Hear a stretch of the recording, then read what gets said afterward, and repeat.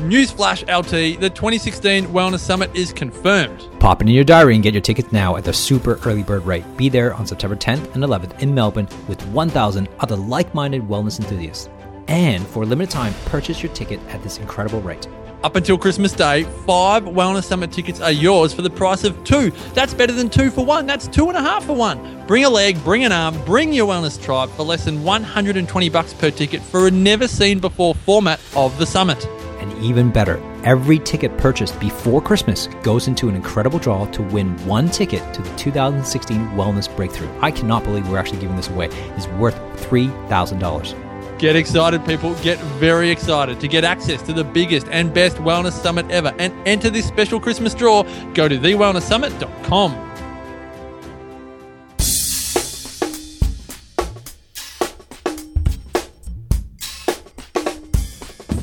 TheWellnessCouch.com, streaming wellness into your lives.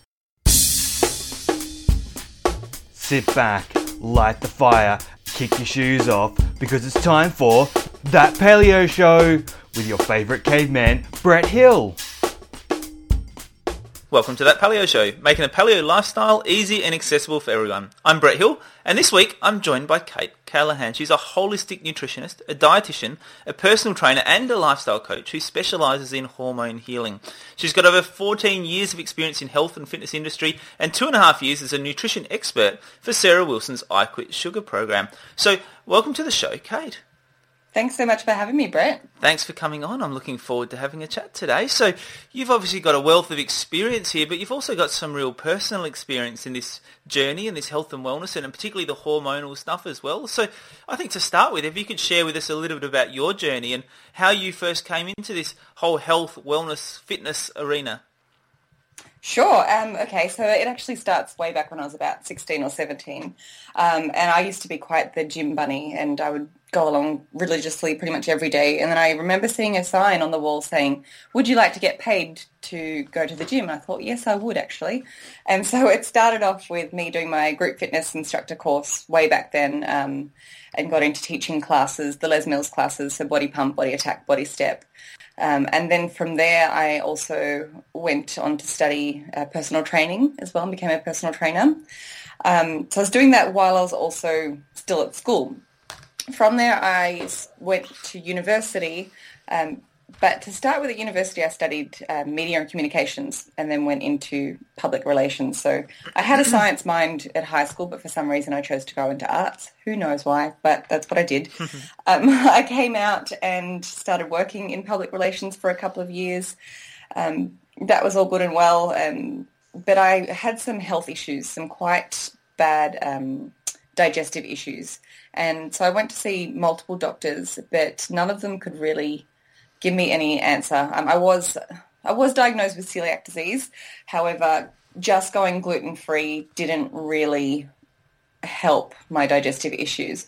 And so then I had to kind of look into things a little bit deeper myself and start to research other options and other avenues. And on my journey, I came across the paleo lifestyle. Mm-hmm. And I thought, oh, this looks okay. But I was a little bit dubious about it. And so I didn't really do much with it to start with. But then I started sort of tinkering with it, and my digestive issues got a lot better.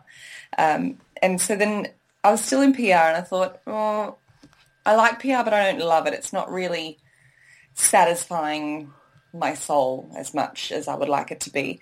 And so I thought I'd really like to help other people get better and improve their health with food and lifestyle.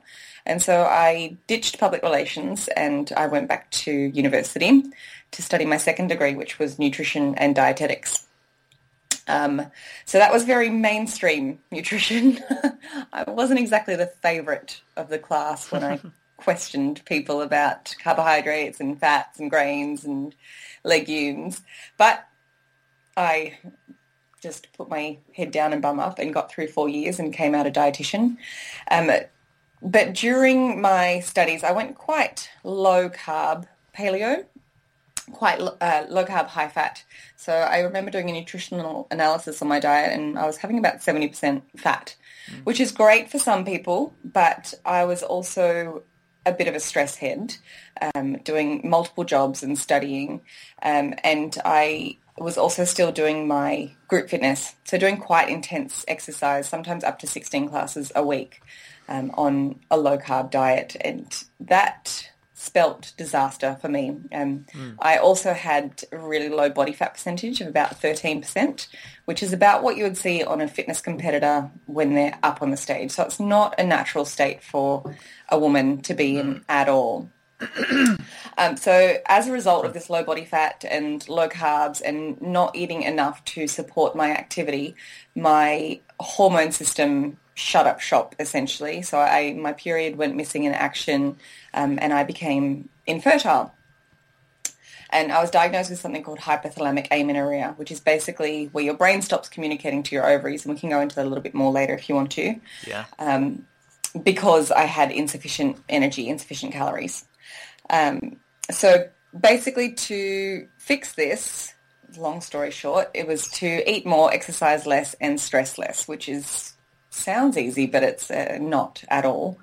Anyway, eventually I got my head out of the sand and did go down this path of healing myself because we wanted to have a child, and I was told that we wouldn't be able to fall pregnant naturally and I'd need IVF or assisted reproductive technology, but I'm stubborn and I said, no, I will show you what I can do with food and lifestyle, and I did. I got my period back and I restored my fertility, and now I have a almost 6-month-old baby.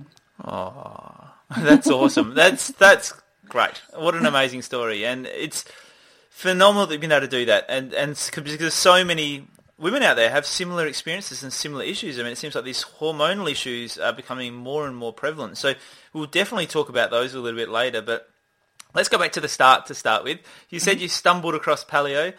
Where did you find it? What was your first experience with paleo? My first experience, I've always been a bit of a nerd. So my first experience was actually Chris Kresser. Yeah. So I was right dubious about it, but then I started listening to his podcast, and it was his podcast on cholesterol, which if you've ever listened to his podcast on cholesterol, they're stupidly long and kind of boring, but I found them really interesting. And because it was very sciencey, I thought, okay, he's onto something. It makes sense. I understand the biochemistry. And yeah, I was convinced. And also Rob Wolf as well, of course. I think everyone starts with Rob Wolf. Yeah, he's a pretty popular spot to start, isn't he? Yeah. So why do you think it was that just going gluten-free didn't work for you? I think I was still following a low-fat diet, so that probably had something to do with it. Yeah. But I was including gluten-free grains. And, I mean, many people tolerate gluten-free grains like quinoa and amaranth and buckwheat, if you call them grains or seeds, pseudo-grains. Yep. But often when you go gluten-free, if you're having the gluten-free versions of the gluten-filled products, they're often just as bad as, if not worse than, the gluten-filled products because they're filled with preservatives. They taste like cardboard. And they're loaded with sugar as well because they do taste like cardboard if they don't have sugar. So I was still eating these really inflammatory foods, so not really giving my digestive system or my whole body a chance to heal adequately, because I think I was 24, 23 when I was diagnosed with celiac disease. So I'd had it all my life. So there's a fair bit of damage done to my intestines that I needed to heal. Yeah. So let's talk about fat, because it seems like that's been a really crucial part of your journey. You know, you just mentioned that initially you were doing the low-fat diet, and then you went to the high-fat diet, and I guess neither of those were working particularly well for you. So perhaps you can talk to us a little bit about, you know, what were the issues happening with the low-fat, and what were the issues happening with the high-fat? Well, I think the low-fat, the issues were because I wasn't having fats. I was hungry, so it became a very heavy grain-based diet. So it was those inflammatory foods still in there.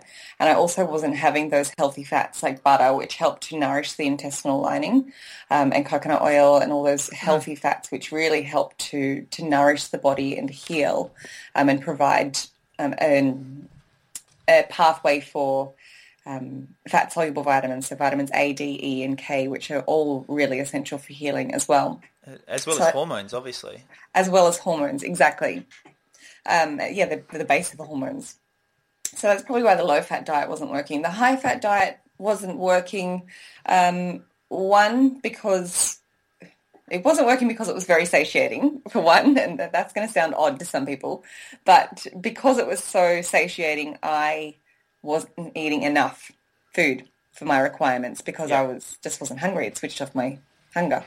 And so simultaneously with that high-fat diet was the low carbohydrate content, and I needed those carbohydrates to fuel my workouts, which were glycolytically demanding, which basically means they required glucose for fuel. So I was essentially starving myself in all directions, and at the same time going so low carb with that high fat, I was starving my gut bacteria. So over time, making my digestive issues worse again, and also messing up my thyroid. So I ended up having hypothyroidism as well. So I really put myself down a rabbit hole. Yeah, absolutely. So why do you think it is that some people seem to be able to manage to do quite high volumes of exercise on a low-carb diet and other people struggle with that? And do you think that's a gender difference perhaps as well? I definitely think there's a gender difference between it. Females will go off the rails a lot faster than males. Our hormones are a lot more susceptible to damage than males. Why some people can tolerate it better than others, even so say if we're just looking at females, and why some females can tolerate it better than others, I think we need to take into account the whole picture of what someone's doing. So someone might be doing high amounts of exercise, but they might be fueling themselves really, really well. So they might have low carbohydrates, but they might be quite fat adapted and be okay with that. And they might also have a stress-free lifestyle, whereas I had everything compounding. And it also comes down to individuality. I mean, we can say that in theory, this is what will work and this is what won't work. But then someone could turn around and say, hey, I've done this for years and years and years and I feel great and all my blood markers and everything are perfect. And who am I to say you shouldn't do that if they're feeling great? Yeah. All right. So let's talk a bit about body fat, because you mentioned before getting down to just 13% body fat. And what we know is that that the fat that's stored in our body can have a big impact on our hormones. It can be endocrine producing.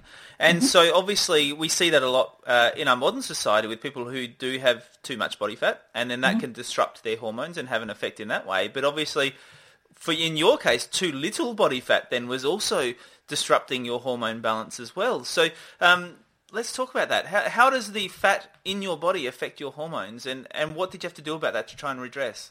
Yes, that's a great question. So a couple of things. One, estrogen is produced in fat cells. It's also produced in the ovaries, but it's produced in fat cells. So if you have insufficient fat on your body, then you're going to have insufficient estrogen.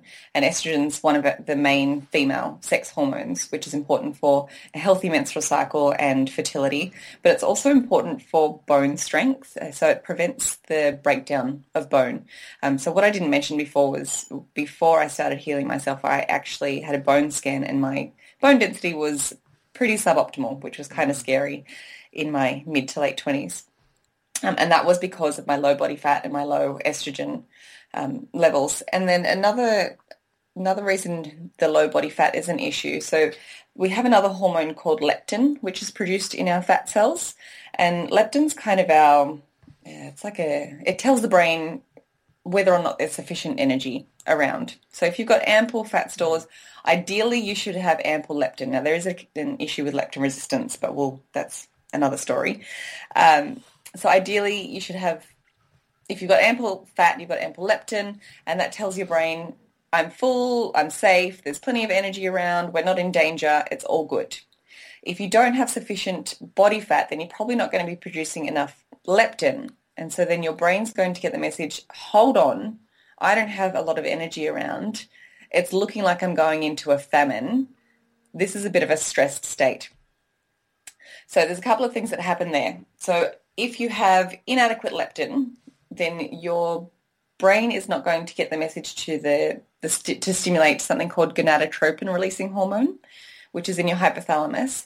And the role of gonadotropin-releasing hormone is to tell your pituitary in the brain to release two hormones called luteinizing hormone and follicle-stimulating hormone. And they're both really important for a healthy menstrual cycle and ovulation. And they tell your ovaries to produce estrogen and progesterone.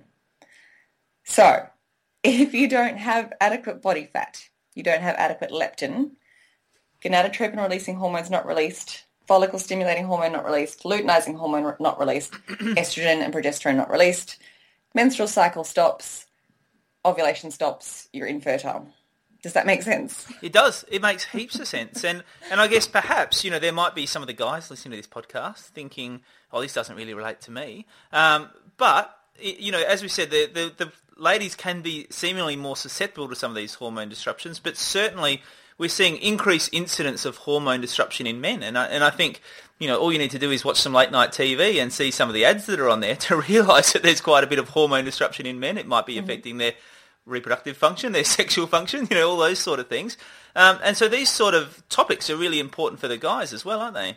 Definitely. I think that a big thing affecting men is the food. So inflammatory foods, which is going to increase insulin and which is going to increase an enzyme called aromatase, which will cause testosterone to be converted to estrogen. And so men are becoming more estrogenized, so to say. That's not an actual technical term, but that's what my sleep-deprived brain's coming up with now. Yeah. And do you think that's related to the beer gut as well? Definitely. And I think stress plays a huge role in it as well, a huge role. And also the endocrine disruptors that we have in the environment and in plastics and in foods like soy, I think they all play a role. So I was about to say let's talk to the girls, but actually, what I want to talk about is body image issues, because I think a lot of what we're talking about here can come back to body image issues, and it's a big contributor to some of this stuff that we're talking about. But, as I said, I don't want to just talk about the girls, because what we're now seeing is that it's becoming more and more an issue for the guys as well, in terms of, particularly with the advent of things like Facebook and Instagram and, looking at all the other guys out there wanting to have the six-pack abs, wanting to have the body. I think it's happening to the guys as well as the girls now in our modern society. And a lot of that is, wanting to get leaner, wanting to get down to that, maybe that 13% body fat that you spoke about. But it's not necessarily a healthy way to go. So, Kate, what would you like to say to those people about, what they should be focusing on? Oh, so much. But to compress it into a little package. Body image issues are so prevalent, and it's so sad, and I went through them myself. And it's starting younger and younger, so it's quite concerning. Yeah. What I would say is, if nothing else, try and focus on your ability as opposed to your aesthetics. So when you're training, train for performance purposes. Train for enjoyment because it makes you feel good. Focusing on how you feel, and also focusing not just on yourself internally, but how you relate to everyone else around you. So focusing on your experiences of life as opposed to focusing just on how you look, because you've become so blinded by everything else that's going on that life will pass you by. Yeah. And do you really want to get to 90 years old and go, great, I spent all this time being so concerned about having six-pack abs? Or do you want to go, hey, I may not have had six-pack abs, but I really enjoyed all this time with my family, with my friends. I got to have all these experiences and be focused and be present with these experiences because I wasn't distracted by my body. Now, in saying that, it's easier said than done. So I would also say be kind to yourself and don't expect things to happen overnight. So if you think, okay, I'm going to really work on improving my body image, it's not like you start today and then tomorrow you're going to go, awesome, I feel amazing, I'm completely fine with my body 100%. It doesn't happen like that. I wish it did. It's a journey and it's a non-linear progression. So there'll be days when you have really crap fat days and you will just feel horrible, and that's okay. And then you get back on the wagon and you'll feel really good. And it's just embracing that journey and being really, really kind to yourself along the way and telling yourself, I love you, I appreciate you, I respect you. because when you respect yourself, then you're going to treat it well, and then you're going to feel good mentally and physically, and that's going to help develop that positive body image as well. I love that. Oh, that's beautiful. I think that's so many good messages within that. And, one of them is that we all have crap fat days. That is absolutely like everyone on the planet. Yeah. I had a day the other day. I felt totally bloated. I was feeling really ordinary, and I was like, what is going on? And everyone has those days, and that's perfectly normal. And one of the things you said was be kind to yourself. I think that's beautiful. That is, if we could all just do that, if we could all just be kind to ourselves, or at least be kinder to ourselves, then that's going to take us a huge way across the journey. And then the other thing I loved that you said was focusing on performance and focusing on what you can do. So it's kind of like focusing on what you love about your body rather than focusing on what you hate about your body. And that sounds so simple, but it's such a huge difference in approach, isn't it? Yeah, definitely. Definitely. So let's talk about that, Kate. Let's talk about what you did then. So you said you're going to eat more, exercise less, stress less. So what changed functionally for you in your diet when you went from that really high fat diet, that really low body fat? What did you change in terms of what you ate? How did you shift that around? Okay, so I increased my carbs a lot. So I didn't go and eat bread or pasta or cereal or anything. I still stuck to a pretty paleo template. So lots and lots of sweet potatoes, parsnip, a little bit of fruit. I also included things like quinoa and white rice. They agreed with me, and they were an easy way to increase my carbs. I didn't really decrease my fats a lot because overall my calories were insufficient. So I was only having about 1,300 calories a day when I should have been having about 2,500 on the amount of exercise that I was doing. Yeah. So I just needed to increase everything, basically. So it was combining the fats and the carbs to help me put on weight. So I really bumped everything up. And I also... So I'd have carbs with every single meal and snacks. I was only having 3 meals a day before that. So I had to include snacks to get my calories up as well, and included carbohydrates in there. I didn't go off the rails with junk food. A lot of people say to heal hypothalamic amenorrhea, you should just eat everything and just go and eat some Mars bars and Twinkies and muffins and things like that. I don't agree with that. One, because a lot of the time people with HA will really care about their bodies, but they'll also care about the nutrition that they're giving themselves. So they won't necessarily have an eating disorder, but their eating might be disordered. So disordered eating, but not an eating disorder, if that makes sense. Yeah. So telling them to go and eat Mars bars and Twinkies and things is probably going to mess with their head more so than anything else, and make the situation worse and make them go, no, I'm just not going to do anything. I'm going to stay where I am. I'm happy where I am. I feel good. So if you can include those nourishing foods along the way, you're going to feel good as your body changes. And that's really, really important. Yeah. Where was I going with that? I knew my brain would have a bit of a... That's all right. That's all right. I think you've sort of covered what you've changed there in terms of your diet. So what about exercising less? How did that go for you, and what did you have to shift physically and mentally in order to do that? The mental thing was a big shift. So I basically had to cut out most of my exercise, my intense exercise, which was hard because it was my job as well. Yeah. So I was, at that point, I think I was teaching maybe 7 or 8 body pump, body step, body attack classes per week. And so I did this gradually. I didn't just go, right, I'm cutting everything out from day dot, because I knew that was going to be too much for me mentally and probably physically as well. So I started by cutting out body attack and just sticking with a couple of body pump classes and a couple of body step classes a week. And then over time, I cut those down. And at the same time, I increased my walking in nature, and I increased my yoga, so my vinyasa yoga. So incorporating more of these gentle restorative activities as I decreased the more intense cardio activities, which helped, because I don't think people should just sit on the couch to recover. That's not going to help you recover. Yeah. We need to move our bodies. But that helped with my mental state, especially yoga. So it helped me to focus on my body's ability as opposed to its aesthetics.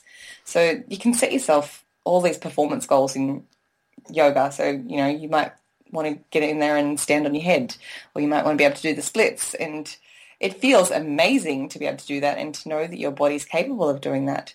So switching things around. So not cutting out, switching things around. I love it. I love it. And I reckon you're really hitting on some myths that really exist out there in society, because the amount of people who come in to see me in my practice who've seen a doctor or seen some sort of therapist who've been told you just need to eat and eat whatever you want, it doesn't matter, just eat stuff, and who've been told you should do no exercise at all because your adrenals are fatigued or whatever it happens to be, is amazing. And I agree with you. I think that, it's important to keep doing those things which nourish your body, that nourish your adrenals, that nourish your hormones, as well as, cutting back on some of the things where you're overdoing it, which is important, but doing nothing and just, giving it all away doesn't make a lot of sense either, does it? No, and often people come to me and they say, I've stopped doing everything, and they'll be in this full-on slump, heading towards depression, and we don't want that either. Yeah. So, that kind of takes us on to the third step of your journey. You said eat more, you said exercise less, then you said stress less. So what did you do to change your stress levels in your life? Stress less should really be number one. Because psychological stress on its own can cause hypothalamic amenorrhea and an array of hormone imbalances. So what did I do? So yoga was a big part of that. Deep belly breathing. So with my clients, I often start with simple things. So I'm not going to tell them to sit down for an hour and meditate in lotus position, because it's probably not realistic. So I start with deep belly breathing first thing in the morning. So 10 deep breaths right deep into the belly, feeling your belly expand as you inhale and feeling it fall as you exhale, to activate the parasympathetic nervous system, that rest and digest and reproduce system. There's a yoga pose called legs up the wall pose, which is exactly what it sounds like. You lie down and you stick your legs up the wall, and that helps to calm the central nervous system as well. What else did I do for my stress? Affirmations, which sounds really woo-woo, but I really got into Louise Hay and really started practicing affirmations every single day. So telling myself, I love you, you are worthy. I also told myself, you are strong, you are healthy, you are fertile, because that's something that I was focusing on at the time. So affirmations definitely helped. Gratitude. I kept a gratitude journal, which I have my husband to thank for. That was his recommendation. But each night I would write down 3 things that I was grateful for. And that helped to keep my mind on the positive as opposed to the negative, and really helped to reduce my stress there as well.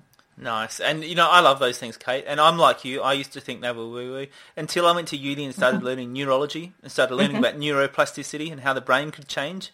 And I realised that there's actually a real science behind it, and that it's a very concrete physical thing that happens and that changes. And then I went, well, that's all right with me now. And it works. Yeah, it does. So you kind of had to admit that all those people who we thought were woo-woo, even though they perhaps didn't even know the science behind it, but they were on the right track, weren't they? Exactly, and it's free, and it makes a huge difference. You've got nothing to lose, really. Yeah. So let's talk a little bit about your book, Kate, because you've written a book which is called Healing Hypothalamic Amenorrhea, and that's quite a mouthful. So first of all, let's just get really detailed. Like, what is hypothalamic amenorrhea? Can you give us a really sort of succinct version of what that is?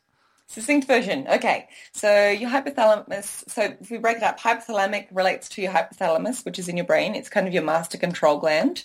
It regulates everything in your body. Amenorrhea basically means no period for 3 months or longer. So hypothalamic amenorrhea is period goes missing in action due to a dysfunction of the hypothalamus.